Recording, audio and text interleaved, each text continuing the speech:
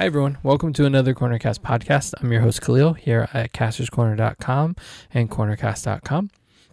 We're happy to have you back for another podcast.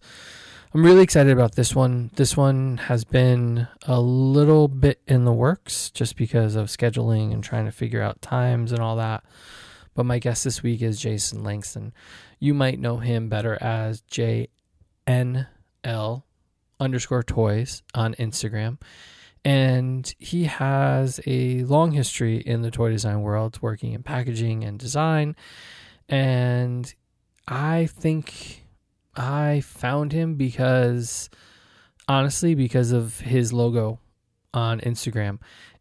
It's that retro look from the LJN line. And it throws me off because it's the same initials, but it's in a different order.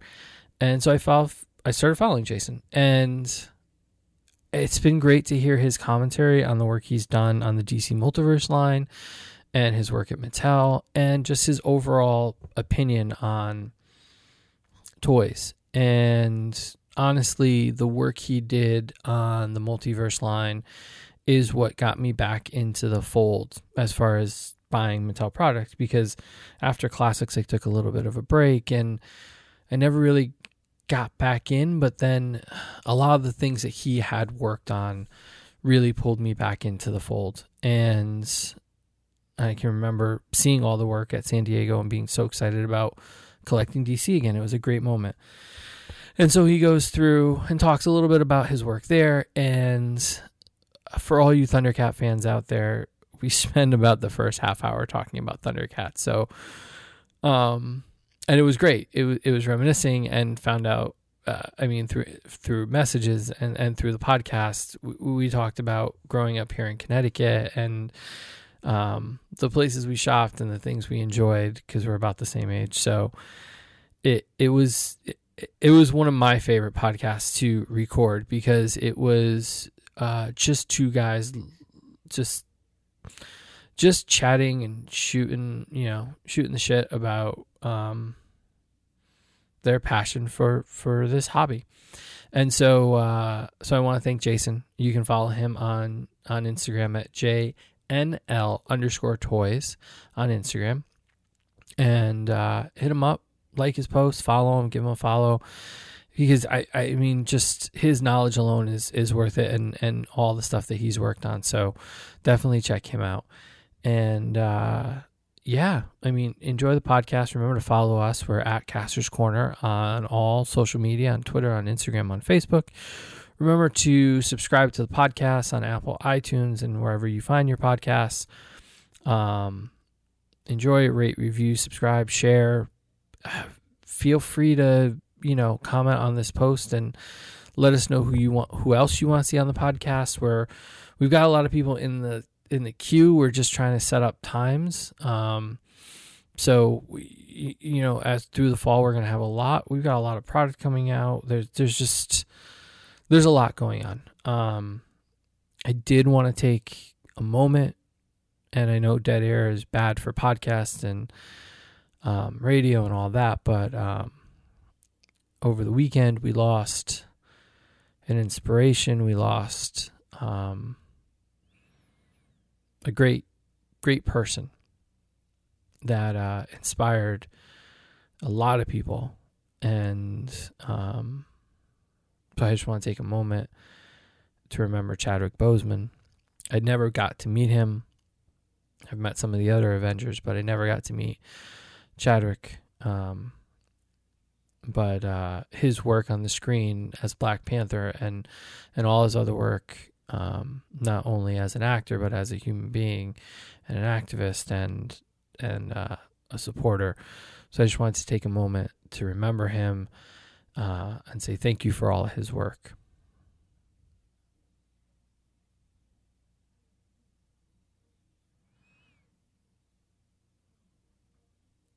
And I want to say, we're never going to forget you. And although it's a small podcast and we have a decent following, I know all of us have felt that loss.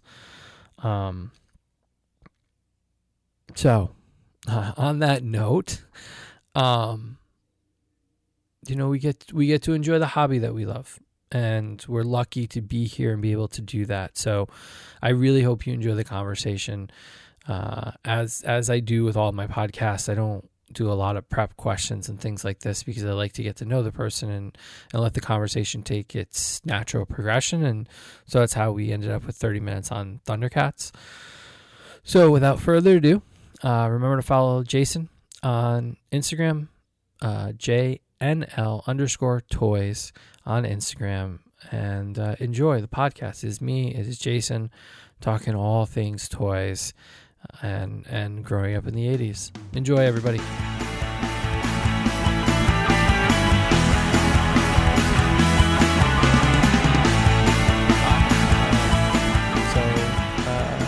Yeah, man. I mean, I think I found you because I'm a kid of the 80s, and your logo on Instagram just like brought back like the days of Toys R Us and looking for Thundercats and stuff. And like, I mean, I assume because you picked that, you're a kid of the 80s too? Like, yeah, I was inspired by Toy Shiz, honestly. I saw that logo come up and I was like, God, man, that is so cool that he's using the Toy Biz logo. Like, what could I use that kind of like feels like me, that kind of hits back that retro feeling that just like when I was happy to be a kid.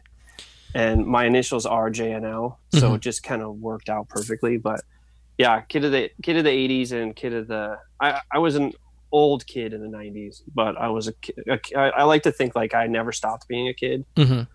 But I had a very early social reckoning, I guess, like just being social be social awareness of everything, and when I was young. So yeah, so long answer, yes, kid of the 80s. Yeah, I mean, I think I had that same moment where it was kind of went in and out of collecting. I think that's been the trend of everybody. Like, you hit somewhere early teens and it's not cool. Well, back then it wasn't cool to like Spider-Man or, have toys in your house. And there was a certain point where you had to kind of drop out, and at some point, some people come back and some people never do. It's always fun to talk to the people that come back because it feels like it's part of your core.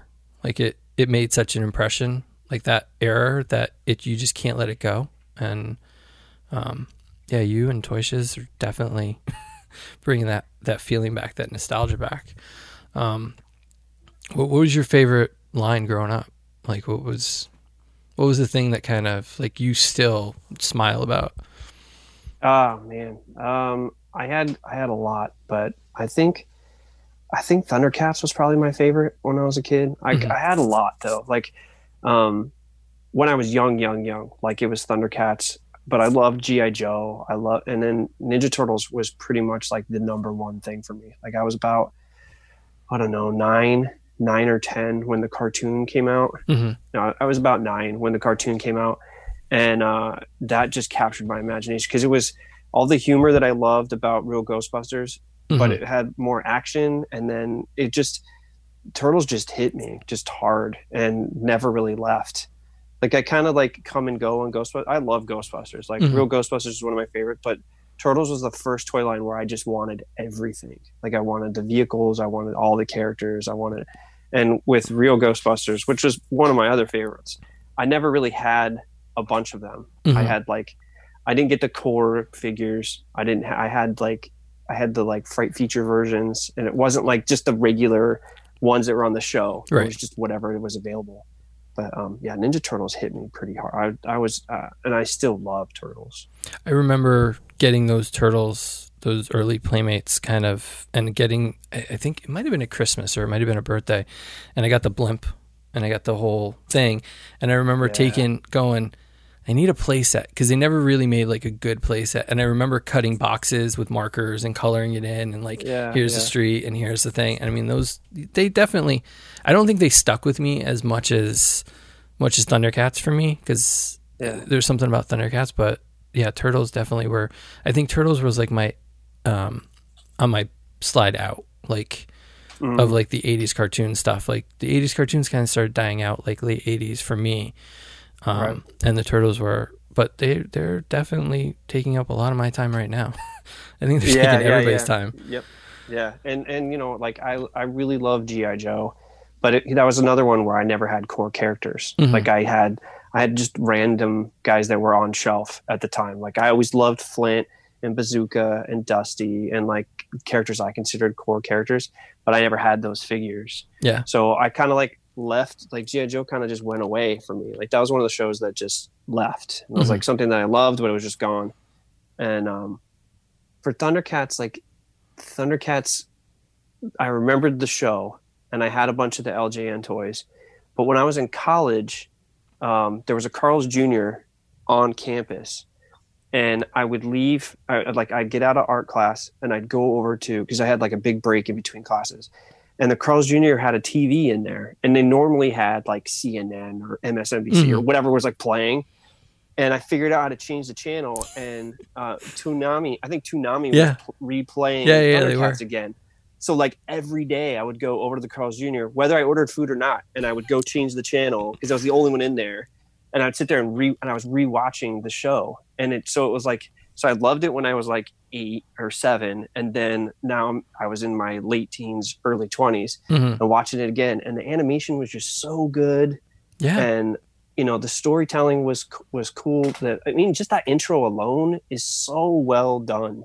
Yeah. That I feel like it holds up. It's it's corny. It's definitely corny, but the character designs are so good. And it, like, I wasn't a big He-Man fan. I know it's like blasphemy being like a Mattel employee or whatever, but I didn't really care for He-Man that much. Like I still didn't. Like even working there, I was like, I don't know, guys, I just don't get it. But Thundercats, I'm like, yes, like cat-like people. I don't know what it is. It's just so cool to me. But like the dudes in furry underwear and furry boots and stuff, like it just didn't resonate with me. I don't know. I think for me, He-Man was like my gateway drug. I can clearly remember going to child. I think we've talked, right? You grew up on the East Coast, right?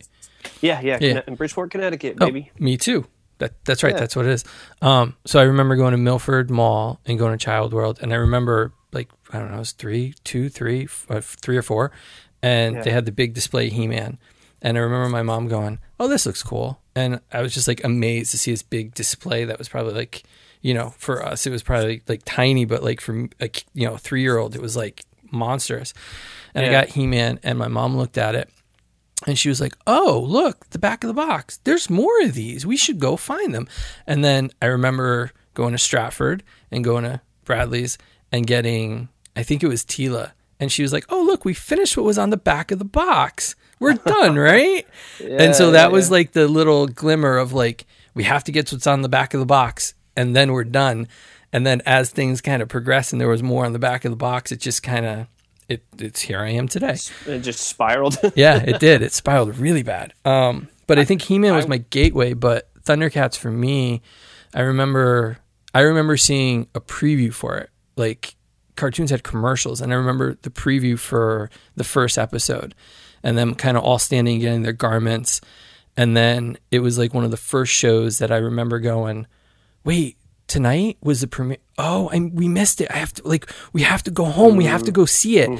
And it was that kind of just like grabbed me. And it's still, today in the mail, I just got the Super 7 Retro guys, the little reaction figures. Oh yeah. The Kenner-esque ones. Yeah. The ones that kind of, yeah. And I'm like, I don't care. Like, I'll buy it all. Like, if you make a Thundercat, I'll probably buy it.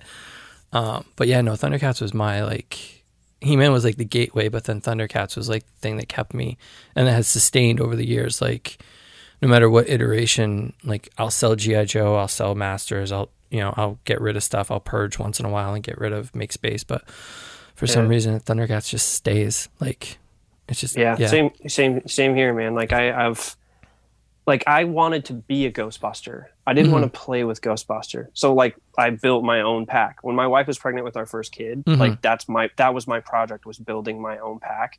And it took like 6 months and $900 of just finding pieces. And if I couldn't find something, getting a resin casting done of it or something. Like it was just that, but I wanted to be a Ghostbuster.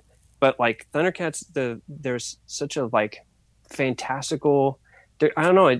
What's bizarre is that it is similar to He-Man in that there's magic and technology and everything else. But I think like just the animation style grabbed me. Mm-hmm. And, kids are a lot smarter than people give them credit for. And it used to bug me that He-Man used the same animation repeatedly. Mm-hmm. Like there was always that like punch. Yeah. And it was the same like running motion. And I think even when I was little, that bugged me.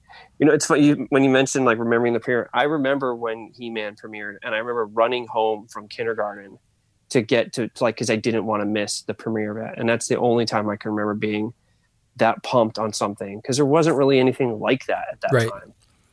There was Star Wars stuff, and I had some Star Wars figures, but this was the first thing that was just so different from that time. But yeah, Thundercats stayed with me. Turtles stayed with me, and Turtles are things that I've let go. Mm-hmm. And I have never really gone back to get, like, I still have my original Turtles, but I haven't gone back to like buy ones that I had or let go. Like I'm more excited about buying the NECA ones because they're kind of like more true to the cartoon and everything. Yeah, no. But Thundercats, like the figures are so satisfying still. They're huge. The sculpts are beautiful. Yeah. And they look pretty similar to what was on the show. They're not perfect. They're not exactly as they were, but there's just such a like, they're just so satisfying to like display. Like, so I have, right after I got laid off, I had sold a bunch of stuff that I was holding on to, because you're not allowed to sell anything as an employee. Right. And so like once I got laid off, I was like, oh, I'm getting rid of that. I'm getting rid of that. I'm getting rid of this. I'm getting rid of this. And I hunted down a Thundercats or a Thunder Tank with actual like the original treads. And the treads, yeah, which is so hard to find. A lot of people try to sell like replica one stuff, and that was like, I felt like this is like my parting gift. Like that was the like trade off. Is like I got laid off, but now I have a Thunder Tank, so I'm super happy about it. Yeah. I just like a couple of weeks ago, I was when everything kind of shut down and I wasn't shopping really. I started doing online stuff, and I started like misremembering what I had. So I kind of started, because there was the kid memory, and then there was in college, eBay had just come out. Like eBay had just kind of hit, and it was like this period of like, I think I got a Jaga from that line, from the original line, for like $30. And you can't touch them now for like under 200. And so I went downstairs about a month ago and picked up all my old Thundercats, and I had like the core team and Munmara and Jaga, and they were all sticky. Like they all had that, like the plastic had started to kind of, And so I was talking to people, Bobby T, who works with Knights of the Slice, does like toy design and stuff and does sculpting. He opened a shop here in Connecticut, and so I messaged him. I'm like, how do I get rid of the sticky? Because I wanted to preserve them, because I've got the new Super 7 retro, not retro, the Super 7 Ultimates coming soon. Right. And so I'm excited to kind of put them next to the originals and see what I had. And it was really satisfying to clean them up, and they still worked, like all the things worked. And I'm trying to get the eyes to light back up and see if I can get those going again. Nice. And they've remained, and they still hold a big place in the back of my head. I remember like when eBay launched, I've been an eBay member since like pretty much day 2. Like so like 97. It's always funny, like when I go on there and it'll see like eBay member since 2016, and I'm like, oh my god, like I've been on eBay since 97. But that was one of my first big things too, was to hunt down Thundercats, because I didn't have them. And it's funny to think, because it was like, oh, when I was a kid, but really that was only 10 years prior, because I was in college from 96 to 2001, so it was like it was only 10 years ago. But I did the same thing. I got Linkso and Jaga and like a bunch of the characters that I couldn't find at like swap meets and stuff like that. And I think it was the same thing. I think I got Linkso for like $20 or $30, and now you can't touch him. And and some of them get this weird like I don't know if it's mold or like spots start forming in them and stuff like that. But I don't know. Thundercats really stuck with me. And Mattel, they had talked about doing Thundercats for a really long time, and Scott Knightlick was the brand manager on DC Classics and Masters, and divisive but very passionate. And it took a madman to get Masters approved. He'd sit in meeting after meeting and just say, like, these are characters that people want. Trust me, you have to trust me. And there'd be people in the meeting like snickering and stuff, saying like, oh geez, here we go, here's another one, like here's another, okay, yeah, fan demanded. But he was dedicated and passionate, and Thundercats was something he wanted to do a long time.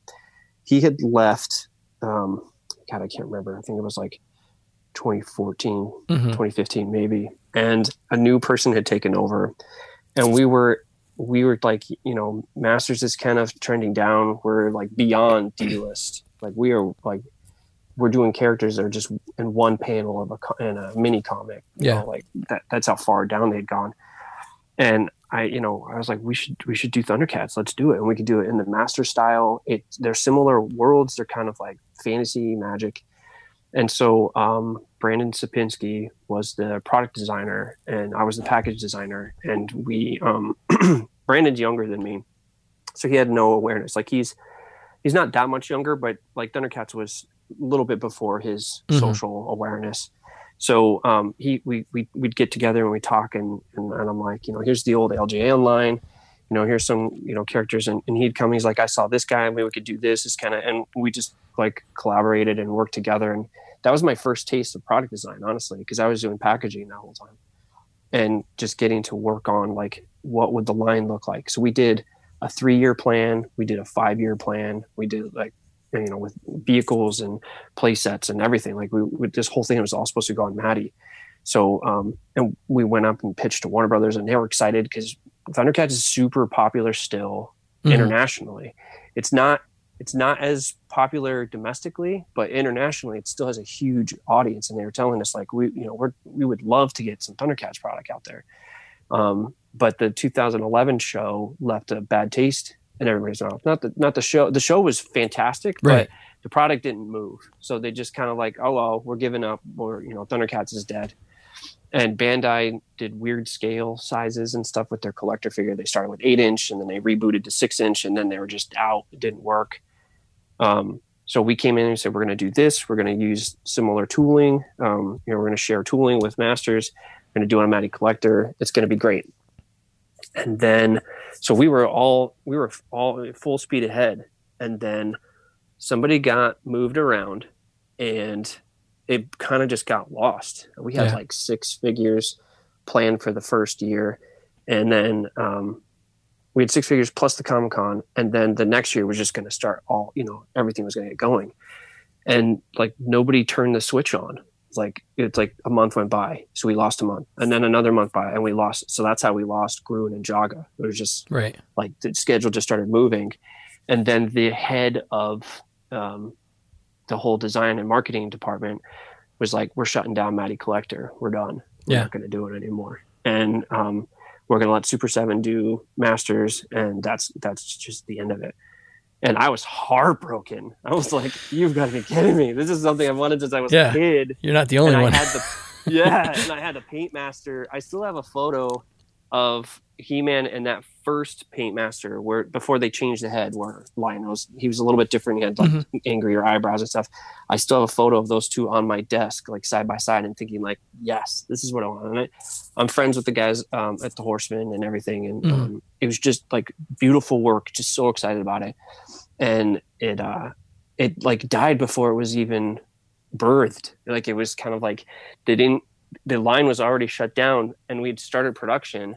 So we had to come out with all this stuff. But by Comic-Con, like it was already dead. Like we already knew it was dead. Yeah. And it was awful. And every time I'd go in, I would say, just give me 10 SKUs. Just give me 10 SKUs. We have X amount of subscribers. Because they did a subscription model, right? To get the Mumra. Like we knew the numbers, and they were really good. They were actually better numbers than the He-Man subs they had sold the last couple of years.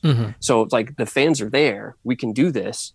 And they're like, no, it's too much. We want to focus on this, and this, and we want bigger picture. They changed gears. They didn't want to focus on things that only made, they wanted to make on things that were like 50 million or more. They didn't want anything that was less than that. So that was heartbreaking.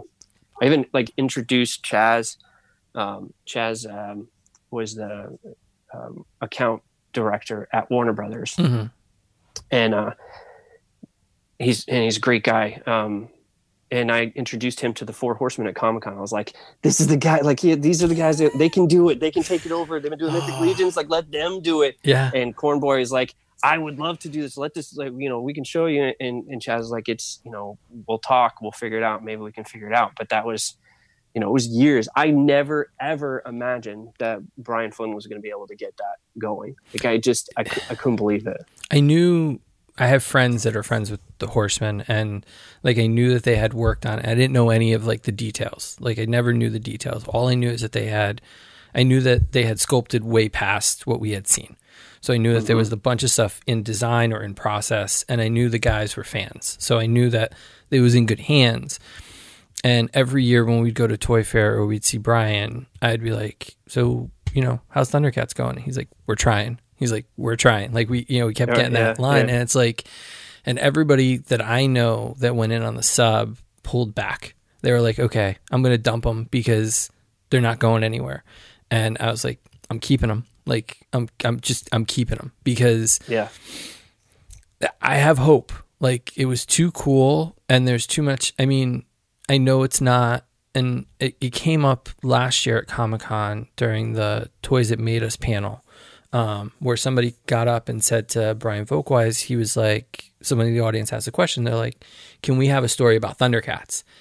And Brian was like, "It's a really cool line, but there's not drama. Like there's not like this big like push or like this big kind of thing that we can fill an hour with or a half hour with." Because it was a successful thing. It did its thing and then went away and then came back. But you're right. It's like every time I see it somewhere, they mention Thundercats in music. They mention Thundercats. Like Parsifal was wearing a Thundercat belt buckle in Ready Player One. Like it pops up in pop culture, and that symbol has stuck around, and that kind of passion for it has stuck around. So I'm so excited that they got it. And I was the one this year at Toy Fair where we walked up with me and my friend Junior, and we walked up to Brian and we're looking at the case, and he's like, "Aren't you excited? This is the first time Captain Crackers had an action figure." And I just looked at him and I go, No, he was in the original LJN line. And he looked at me and he was like, "No, he wasn't." And I'm like, "Hold on a second." I pulled up my phone and I showed him, and he's like, "Shit." Okay.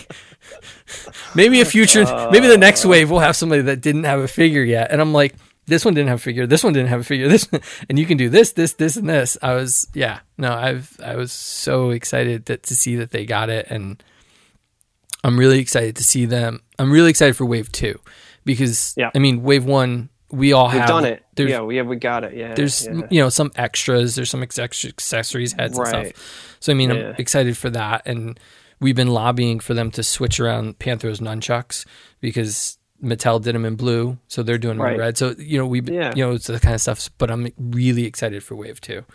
That's when it feels like, okay, now we're good. Like I don't want to see like the original trilogy again for Star Wars. I just want to move on to the next Star Wars film. You know what I mean? Like I'm glad they're doing it because of a lot of fans did bail out on them or sold them, and that Lion-O, it goes for $80, $90, $100 on, and there were plenty of them made. Yeah. But it's a great figure. It's a really good figure. So it'll be interesting to get them side by side. I'd like to kind of see, and I didn't order Jackalman, and I'm kind of kicking myself about it because I have 3 of the first round. Yeah, so that's a good amount. I'm like $50 to get it again. Like I did buy another Pumaira, even though I have a couple of her as well. They had them in the Mattel toy store for a long time, and employees get a 50% discount.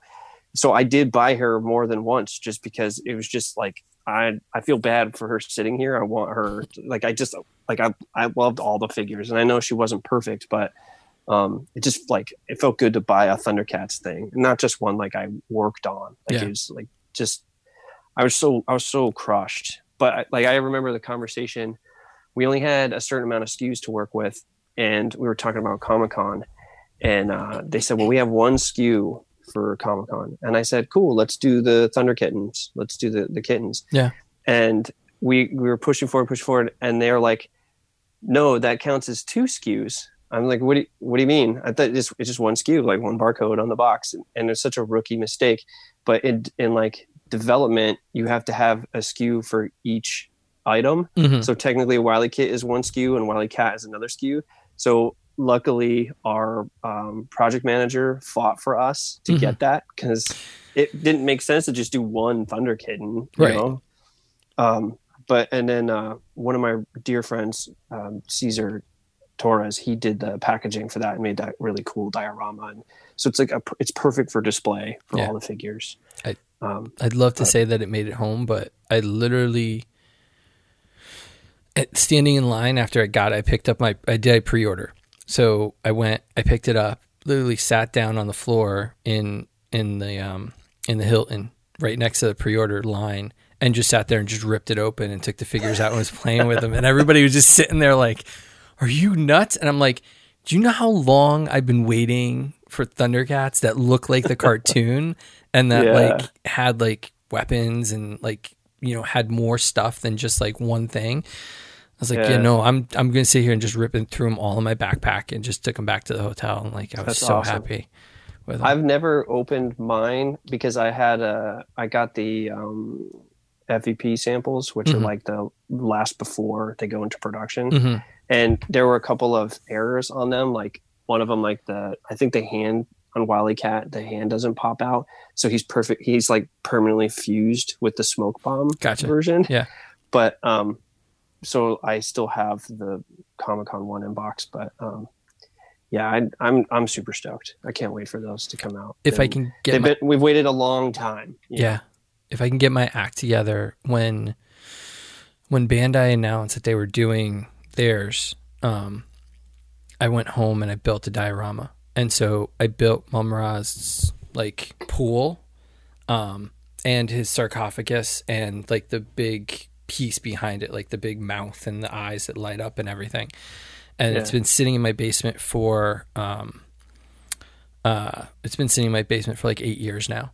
And I've been waiting to get the new Mum-Ra to put him in front of it, and like I want to light it up and see if it. Yeah, I got to repaint pieces of it because a couple pieces have chipped off. But I mean, it is to scale to the figure, and it's that's amazing. And I always wanted to do a Cat's Lair, like just like a front piece to it, just like, you know, hollow, kind of not a lot of like work on it, but a lot of foam, and kind of carve it out. But after the line died, I was like, I can't put this much money and time into a piece this big. For 4 characters. Yeah. So I think it might have to get, if I can make some room, I think I might have to build it soon. I am most excited about Slithe. When I talked to Eric at the Horseman, he told me it is a big bastard. He's like, it's like you have to hold it like a baby. It's so big, and I can't wait just to feel that. And Slithe, I'm extremely excited about because I wanted him to come out early. Yeah. It's going to be cool. I was actually kind of pissed when Mattel showed the Jaga and Groon at PowerCon the year I got laid off, because I knew in my heart, I didn't know for sure because I don't work there. I didn't work there anymore, but I was like, why are you doing this? You guys aren't doing anything with this. Like, come on. Yeah. But what was great about it is that it started an awareness about it, and then my buddy Eggman in South Africa started that We Want More Thundercats Instagram account. Yeah. And he's like, every day he started putting out new, he put out a post about Thundercats. Like he truly took up, they said, if you want more Thundercats, then let us know. Tell Mattel we want more Thundercats, and showed like internationally that there is an audience for this. Right. Like, people are excited.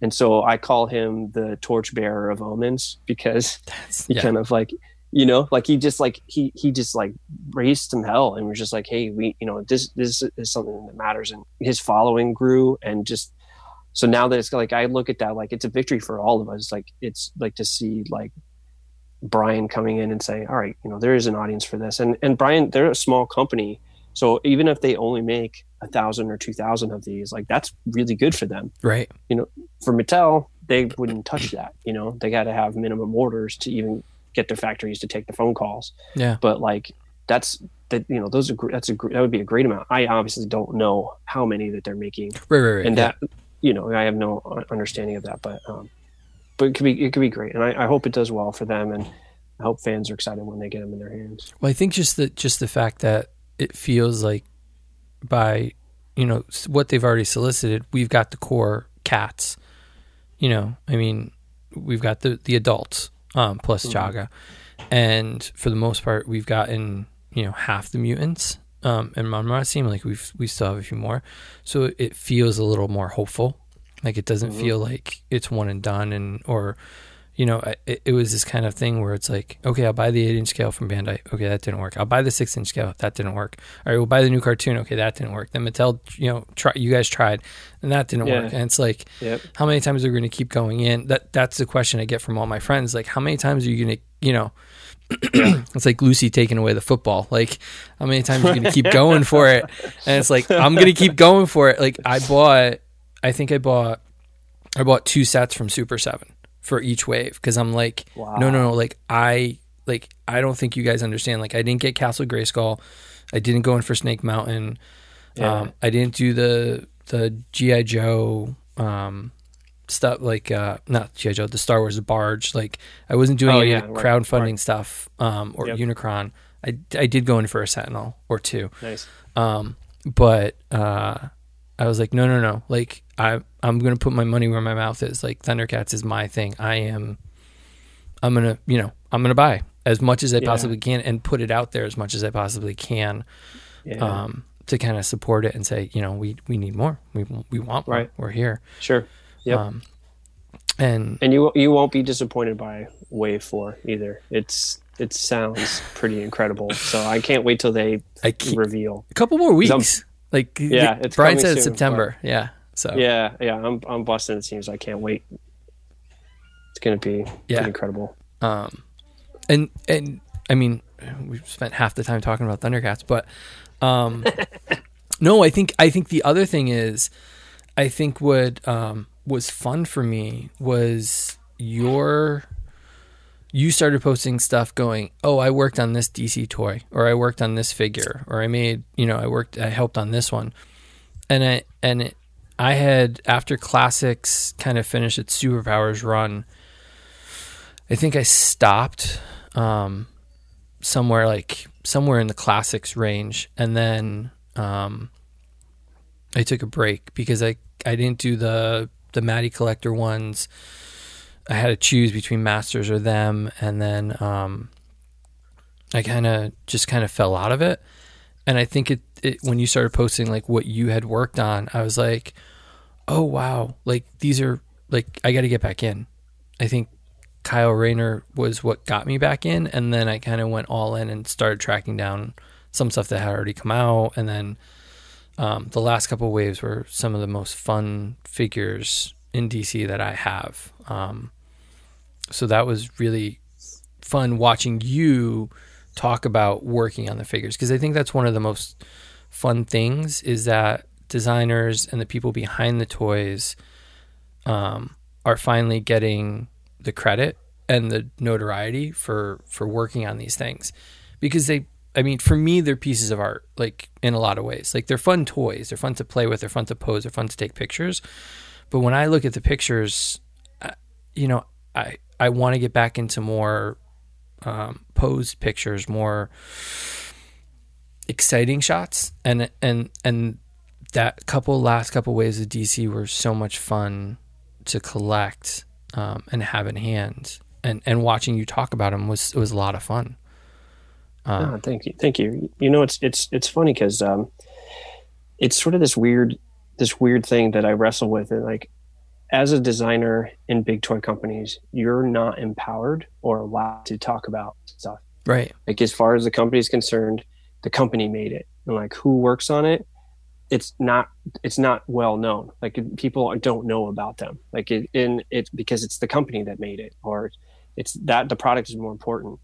And it was this kind of like this weird event that happened where I worked so hard. I was in packaging for 6 years, and then I started dipping my toe into product, and I'd wanted to do product for so long. And Bill Beneke, who's my design manager, and he's one of my best friends. He's like, "Hey, I know you want to do this. I could really use some help," because he was working on Batman and Justice League and everything else. And he's like, "I could really use some help." And he gave me an opportunity. And so for those 2 years, like I was all in doing as much as I could while also doing my packaging job. And it all culminated in this Comic-Con where we came out and we're like, here is the best offering that I think we'd had in a long time. Like it's Kyle Rayner and Lobo and all these. It was that wall, right? That blue wall. Yep. Here's like starting with like this way. We were changing the packaging to blue. Here's this Clayface like people seem to be into. And here's what we're doing. Like Red Hood's coming, Red Robin's coming, like all these characters that people loved and in kind of recognizable versions of them. Like Rebirth kind of brought back more recognizable versions, like Red Hood with the giant dome and the cape and the weird skull logo. Like that wasn't recognizable to people, right? But like the motorcycle jacket with the bat logo and the red helmet, like that did.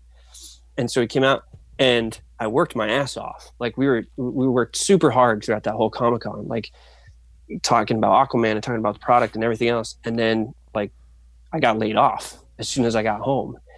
And but I had already done so much work, like engaging with people and talking to people and getting my face out there, and it, like I wouldn't be allowed to talk about it. Like I wouldn't have, like, so if I hadn't gotten laid off, I guess is the point. And there has been a shift for sure. Like Instagram helps and social media helps, and I think there has been this sort of social shift where people are like starting to find out about people that worked on things. And I feel like Hasbro's pretty good about letting you know who's working on their stuff. You get to see Dwight and Ryan and Dan a lot. But previously, it was always marketing. Like marketing was the only one talking about it. You didn't really know who was in the trenches working on stuff. Not that marketing isn't in the trenches, but it's different. Like they're up there like selling it to you. Right. And like, we're smarter than that now as consumers. Like we don't want to just be sold to. We want to know like who did it. Like we want to see ourselves in the people doing these things. And so I feel really fortunate that I got laid off, honestly, because it's given me this opportunity to talk about the stuff that I worked on, and because I wouldn't have gotten to if I was still there. You know? Yeah. No, I think they showed Clayface or part of the Clayface wave at Toy Fair before you did that big San Diego reveal, and I remember looking at it going, okay, but like I don't want the Arrowverse characters. Like, I don't want those secondary stuff. And so I went into Toy Fair going, okay, like cool, great, but I'm not going. And then I saw the wall at Comic-Con, and the thing that got me was Nightwing and Starfire. Like they're like two of my favorites, and they were like dead center. And I was like, I'm back. Like I literally turned to Ron, who does AFP, Action Figure Picks, and I was like, I just looked, he was sitting next to me, and I'm like, shit, they got me. I'm back. Like I'm in. They got Kyle Rayner and Nightwing and Starfire. I'm like, and Wally West. I'm like, okay, I'm back. Like here we go. Yeah. And we were lucky because there were no movies coming out. So like movies had started eating up so much of the budget that we weren't giving love to the comic characters anymore. It was kind of like movies are all, and the same person that shut down Matty Collector was the one that said combine it all together. And so now all of your tooling budget was going to these one-off movie figures. And when I'm not a huge fan of the multiverse concept. I love comic. Like I like the TV shows, but I don't necessarily want action figures of them. Yeah. But those figures are 100% tool. Right. So that one Arrow, 100% tool. The Martian Manhunter, all tool. And that like whole thing takes up what could have been more characters. I want comic because that's like, to me, the comic figures are timeless. Yeah. No, 100%. And I think the other thing for me was I was looking at going, and rest in peace in some ways. DC Collectibles, DC Direct was doing the same things at about the same time, and they were building a bigger roster.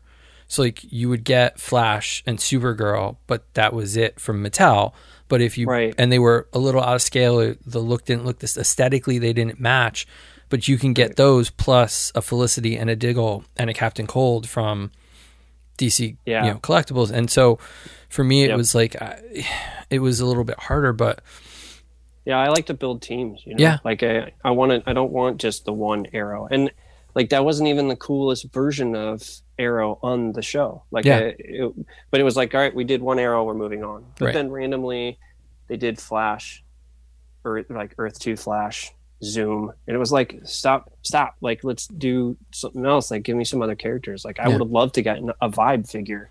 Oh yeah, whether comic or from the TV show. Yeah, but I don't know. Yeah, I'm a bigger fan of, because you can build teams out better rather than there's some MCU characters that people are still waiting on. You know what I mean? Yeah. Or no, there are, like, we don't have anything from Iron Man 2 for the most part. Like, nothing. Like, and who knows? Like, we always hear that like Whiplash and Justin Hammer and are on the short list, but I mean, we're going on, I don't know, 10 years, 12 years, and we have hope.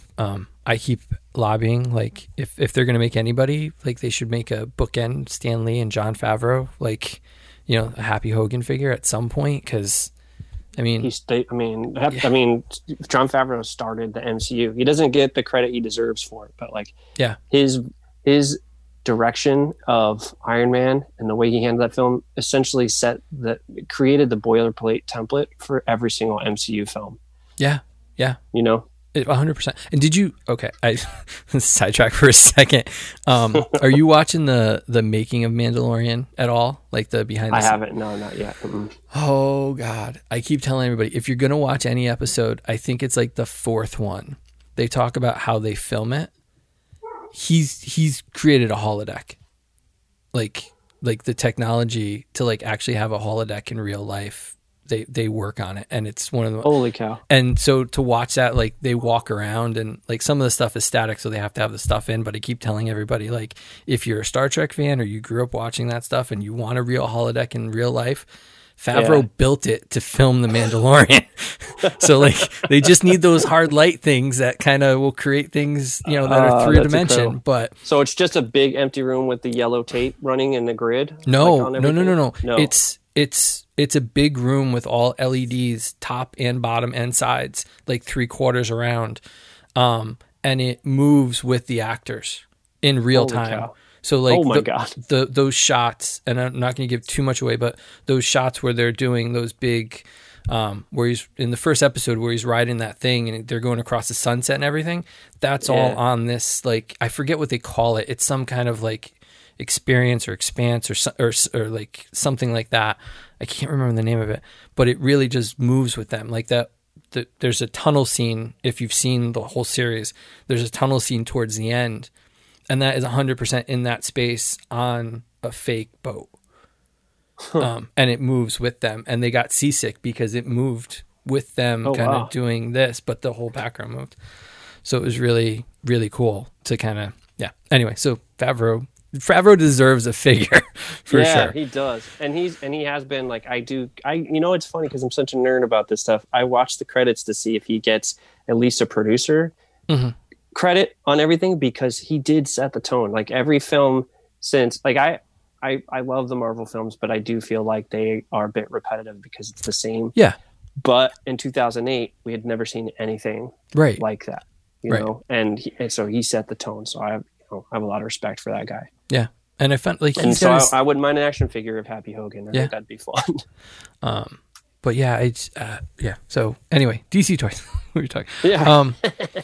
I have to say, like, I'll fanboy out for a second. Like, really, honestly, like the work that you did and the Instagram posts, I'll be honest, is what also pulled me back to go, like, holy crap. Like, it's nice to have the access. Like you said, it's nice to have the access and the ability to communicate. And like you said, it's nice to hear that there are people that are as passionate about the properties designing these things, because it doesn't feel like a sales pitch. Like, we go to Toy Fair and we do interviews with all the marketing people, And we ask them a ton of questions, and they never can answer them. Like they just can't, because they're there to, it's $19.99. It'll be on store shelves. It'll be available here, here, and here. Right. And we're like, okay, but this is wrong, or is it going to come with this, or is it part of this? And they're like, oh, we don't know. We have no idea. Yeah. Right. And so that sends off like bells for me, going, oh crap, like, is this going to be good or not? And then in the last few years with Instagram and Facebook and these live chats that people have in podcasts too, people like you are able to talk and tell their stories. And even when they're working on stuff, some companies allow some of the talk about the stuff, and you feel like there's a real fan behind it. So there's a little bit of reassurance that like the property's in good hands and you're willing to invest the money. Because at this point, a lot of us are going, there's a lot of places to invest our money. We're not going to waste it on something that doesn't have a future, doesn't really look that good, or doesn't live up to the expectations that we all have for them. So it's nice to have that feeling of reassurance that the property's in good hands for all the good that, and like you said, all the good and bad that, for all the bad or all the questions or problems that came up with Scott was running Masters. You knew he knew his stuff, and he was fighting for a lot of the things that we all love to see. So that's my rant of being a fan. Thank you. I appreciate that. That's very kind of you. Thank you. There are a lot of passionate people working on brands, and I was very fortunate to get to work on something that I loved as a kid and continue to be a big fan of. I took a little break from DC after Mattel. I needed a little space and a little distance. But I've come back to it, and I do really love that brand, and I love those characters, and I go beyond Batman, like not just Batman. It's because I think what's so important about DC is legacy, in a way that Marvel's not so big on legacy. Marvel is Spider-Man is Spider-Man. He's Peter Parker. Now, of course, there's Miles Morales and and Gwen and stuff, but that's more recent. But like, for most of 60s, 70s, 80s, 90s, like even into the early 2000s, Peter Parker was bitten by a radioactive spider. He's Spider-Man. You get it. You know the story, right? But how many Robins have there been? Right. Like that was always interesting to me. Like that's what drew me in. Tim Drake is what drew me into comics in the first place, because there's that is that Chuck Dixon or whatever? That cover with him, like he's sitting on the gargoyle with Batman behind him. And it was like Robin, new Robin. And I was like, what do you mean new Robin? I thought Dick Grayson was Robin. Because I wasn't reading comics. I didn't know. I just knew I knew Scooby-Doo and I knew the Adam West show. Right. So I thought it, and so I learned, I'm like, what do you mean they killed a Robin? Wait, Robin is now Nightwing? And it, like, legacy is what drew me in. Like, I wanted to uncover like all the stories. Right. Like there's, with the exception of Batman, Superman, and Wonder Woman, there have been different versions of every single character. And everyone had their favorite version of them. Like, my favorite version of Green Lantern was Hal Jordan. And, but the next generation came on, like they were Kyle Rayner fans. That was me. And I've grown to love Kyle. I think he's probably the closest thing to a Marvel character that DC has, because he's just a good guy who is given powers and takes on the responsibility. Right. Whereas all the other ones, it's like they're super rich or they're godlike or whatever. Like it was just kind of, he was more like that modern, which, I mean, Marvel has those great sensibilities about characters, making them more relatable. He just kind of fumbled his way. Nobody trained him to be Green Lantern. Right. Nobody was there teaching him. You didn't have Sinestro and Kilowog and Tomar-Ray telling him, this is how you do this construct and this is how you do this. And watch out. He had to figure it all out on his own. So I've come to appreciate Kyle. And so making that figure was sort of like, I mean, it sounds corny, but it was making peace with that character, because his arrival meant the end of my Green Lantern. Mm-hmm. And that was, 94. I was 15 and really angry because I was big into comics and they killed off my favorite character. I mean, they made him evil, right? So here's someone that I loved. They made him evil. So I was grumpy with Kyle Rayner, and it wasn't the character's fault. It wasn't the writer's fault. I get it. Hal Jordan is boring as a character. Like things happen to him. He doesn't make things happen. Like Whereas like Kyle is so much more interesting, and I've come to love that character. So making that figure was like, I get it. I even have a custom piece of art from Daryl Banks, like I had commissioned after I got laid off, because I want to make my own package art using the art that he did for me, just because like his inking style and everything else is like what I loved about comics in the 90s.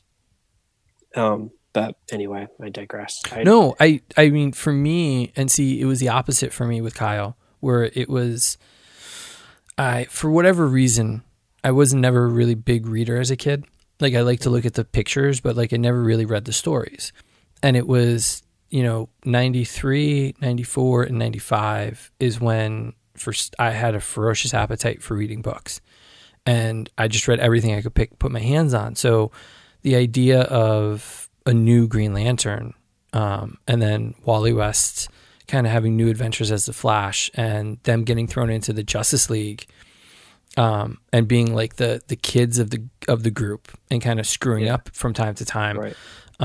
Really is what really cemented me as like a Kyle fan. So whenever they did the old one where it was like a more modern costume, I was like, okay, at least I get the face mask. Like, I'm okay with it. And then when the classic one, his first costume came out, I was like, I have to have it. Like it just has to, like I've been dying for this for decades now at this point. Yeah.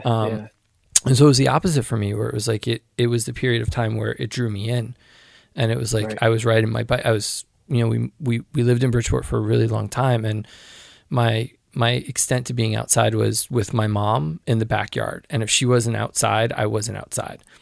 And then we moved to Cheshire for middle school and high school, and I got a bike, and I was able to like just leave for the day. And there was there were 2 comic shops in Cheshire at the time, so I would like bike to one, pick up stuff from them, and then bike to the other one and pick up stuff from them, and then ride home as fast as I can and go sit in my air conditioning room and just like read as many books as I could. And so that was a period of time for me that kind of ignited the flame of like the stories, and really I got really heavy into all of them for a while. So it was nice to kind of see them come along, and have different, like you said, the legacy of it all. And I think that was. No, go ahead. We moved from Bridgeport to Tucson, Arizona when I was in '89. Mm-hmm. So from like 89, 90, 91, something like that. That's when I first found that Emerald Dawn Green Lantern comic. Mm-hmm. And I remembered, and he's crashed in the bricks. And I remember seeing that character on Super Friends. And I was like, yeah, he was cool. Like he had a ring. And, I started like going to the swap meet, because there was only really one comic book shop in town, but we'd go to the swap meet a lot, and they had a couple of comic vendors. So I started going through back issues and pulling stuff, and Fantasy Comics. That was my comic shop. And that like seemed like I started riding a bike, and so I could ride to the comic shop. So I get it. And I mean, we moved from like Connecticut, where my parents' family was, and my mom's family, like all my family. I have like 20 something cousins. They were all in Connecticut, and we moved away to like nobody, like we had nobody out there. So I was super lonely, right? I was like, I was the new kid in school for the first time. It was really, it sucked.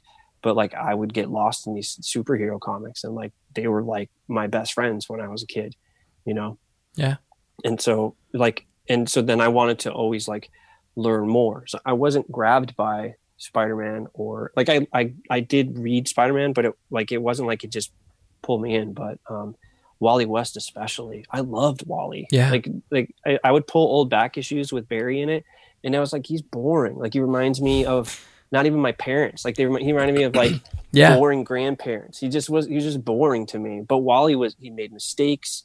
And it just, I was so upset when Wally got retconned out during New 52. Yeah. He just me too. disappeared. And then when he came back, and it's I have nothing against him being a different color. It's fine. I think it's when they reintroduced him again, and then said that, well, no, the black one isn't actually this one, and it's different. That like was more upsetting to me. Was like, just stick with it. Like if you're going to change race, I'm totally fine. I respect that. It's cool. More diversity is better. Like the more audience you're reaching out to, and everything. It's when they brought the other Wally in that felt weird. But I loved that Wally. You know, to me, I guess the problem I have with New 52 is that it was unrecognizable to me. That Superman was unrecognizable. He wasn't my Superman. The Mandarin collars that they all had, what felt weird, like just as a design choice. Cause like, why would they all have the same collars? But that, like, besides the point. Like, they threw out everything that I had been reading, because I read, you know, all the way through like the Jim Lee era of Batman, and with like the what was that, the Earthquake storyline? No Man's Land, No Man's Land, and the Hush storyline and everything else. Like, I had gone back and started reading all that stuff again, and New 52 just kind of like, it just made me feel like, oh, this isn't for me. And there's nothing wrong with it. It just wasn't for me. Like, this is the end. Like, you know. Well, I think that's what happened with me and what they did to Wally, which was because I had just gotten married, or engaged at that point, with my ex, and they were telling stories with Wally, you know, being a husband, being a father. And that was my most disappointing thing with Peter too. Like with Spider-Man, like you said, like there's not legacy, like it's Peter Parker. But there was a period of time where he was a teacher, his powers were changing. It was when he met that Ezekiel, and it was kind of Straczynski was writing for a little while, and you know, he was being a teacher, but being Spider-Man and being an Avenger, and kind of, he was growing. Like he felt like he was becoming an adult, and I was in that same period of time for my life. So I felt like, oh, like finally, like I can connect with this.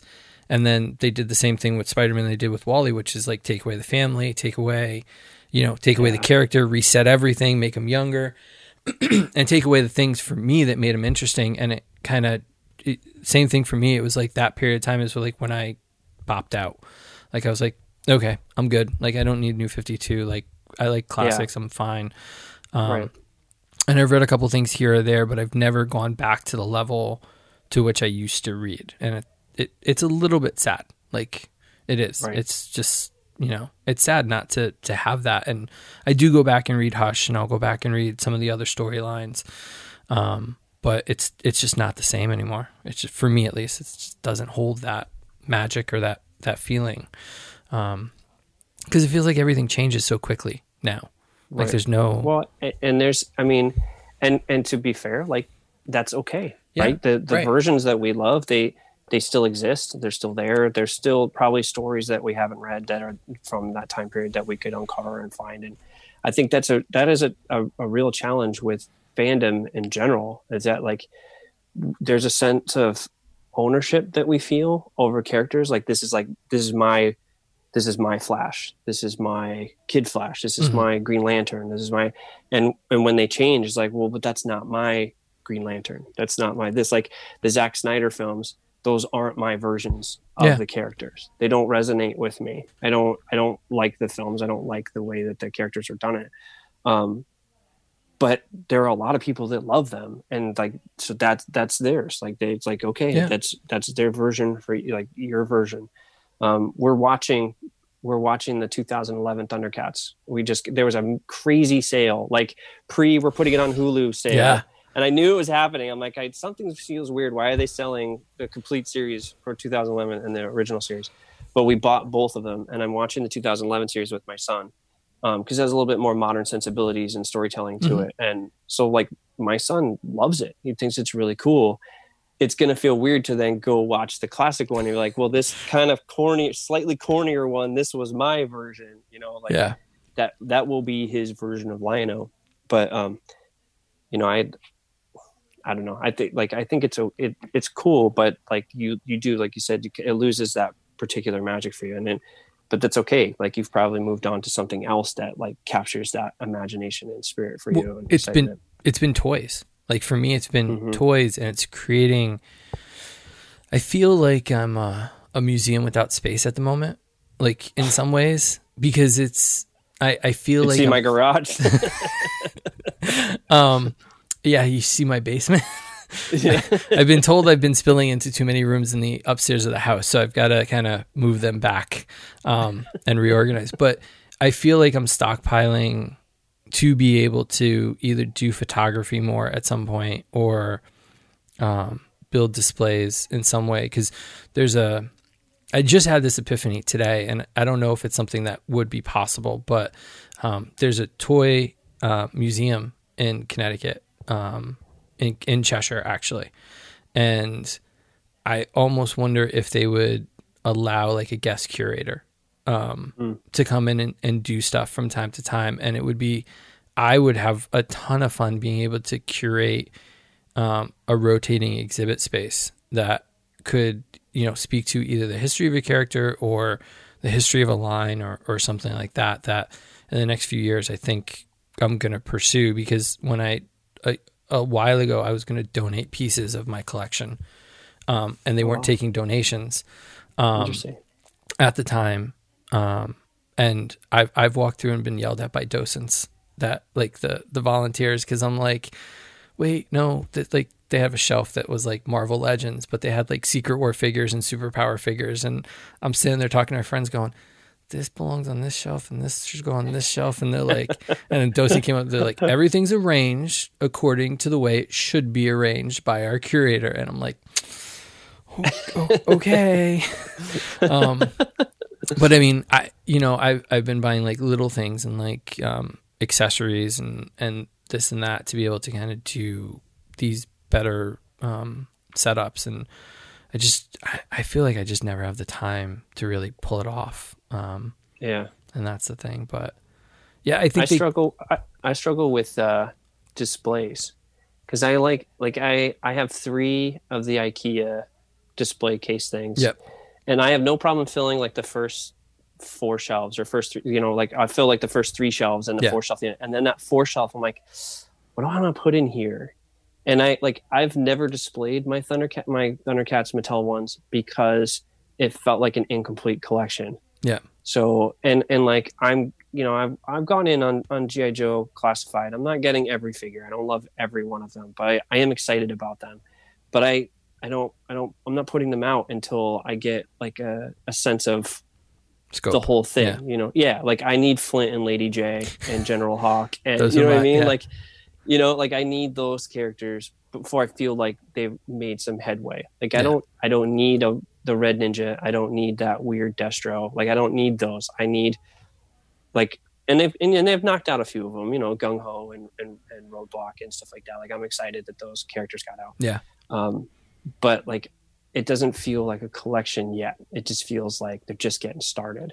And I waited. I did buy like the Mighty Morphin Lightning collection figures, but I didn't put them out until I got Billy. Like it was just, and it took a year, right? Like, yeah. They started with Tommy, and then we've gotten 10 Tommy figures since then. But I'm exaggerating, but it feels like 10 Tommy figures. There's been a few. Yeah. Right. And like we're finally getting like non-Dragon Shield Zach, but like, and that's fine. I actually just don't mind. I love the Dragon Shield. It looks cool on them, but like I didn't put them out until I got those because it didn't feel complete. Like it didn't feel good. But no, I don't know. My display stuff it's constant change, and there's just bins of toys in my garage. Oh yeah, there's bins everywhere. I think the thing that excites me the most, though, I will say this, is Fortnite, and it sounds like a guy my age sounds like sacrilege to be like Fortnite's the greatest thing, but it was, for me, it was another like aha, like light bulb moment of like, this thing unifies everything I own in that 3 3/4 scale. Because they started putting those things in the game. Like the next season is all Marvel. And so all my Marvel 3 3/4 universe figures are in canon with that. And they've got Batman, they've got Star Wars. So I'm like, like it's a unifying piece that kind of, and the engineering on them lately has been, I really have been having a lot of fun with posing them out because they can they can do things. They're so much more nimble than the average figure in that scale, and so it's been fun to kind of play with those. But those are you're talking about the 4-inch Jazzwares ones. Yeah. Those, I mean, I'm blown away. Like they remind me of when we were kids and you go to the store and see multiple pegs of something. Like there was like 20 pegs of GI Joes to choose from, and 10 pegs of Thundercats and He-Man and stuff to look at. And Fortnite's the same way. There's so many pegs, and I'm like, are they not selling? Like, what's happening? But it's actually so much variety. There's so much variety, and it just, I don't know if kids are, I don't know if kids are getting them. My kids are too young for Fortnite, so they don't grab them. Yeah. But I hope that they're doing well, because the character designs are fantastic. They're so zany, and like I have Raptor because he looks like a yellow beachhead. Yep. Like, it just thought, Yeah. you know, he was just super cool. And is Raptor the one with the yellow ski mask? I think so. Yeah. I was like, he just looked like, and we weren't getting 6-inch Joes at that time, but yeah, no, it was, they've just been fun. They've been so much fun. And I think they are. And I think however they're doing it, they're available too. Like, it's not like if you walk in and you're going for a Fortnite toy, you can walk out of almost any store and they're there. So that's been the other nice thing. It's like them and Spin Masters. I think Spin Master DC stuff has been really killing it too. It's been a lot of fun to kind of collect those. There's been a lot, and they're different. So, and they're good in that scale. So, we hit about an hour, so I like to try to keep it there, but thank you so much for joining us. You want to give your Instagram handle out so we, get you more followers? And you can find me at JNL_toys. And I post as often as I can, which is not often lately because we're trying to get the kids ready for school. But yeah, that's another thing. Crazy. Yeah. But yeah, you can find me there, and thanks for having me, my friend. Yeah, it was a great time. Great talking with you. Yeah, thank you so much for taking the time. I really appreciate it. Sure. Yeah. Be healthy. Be well. Yeah.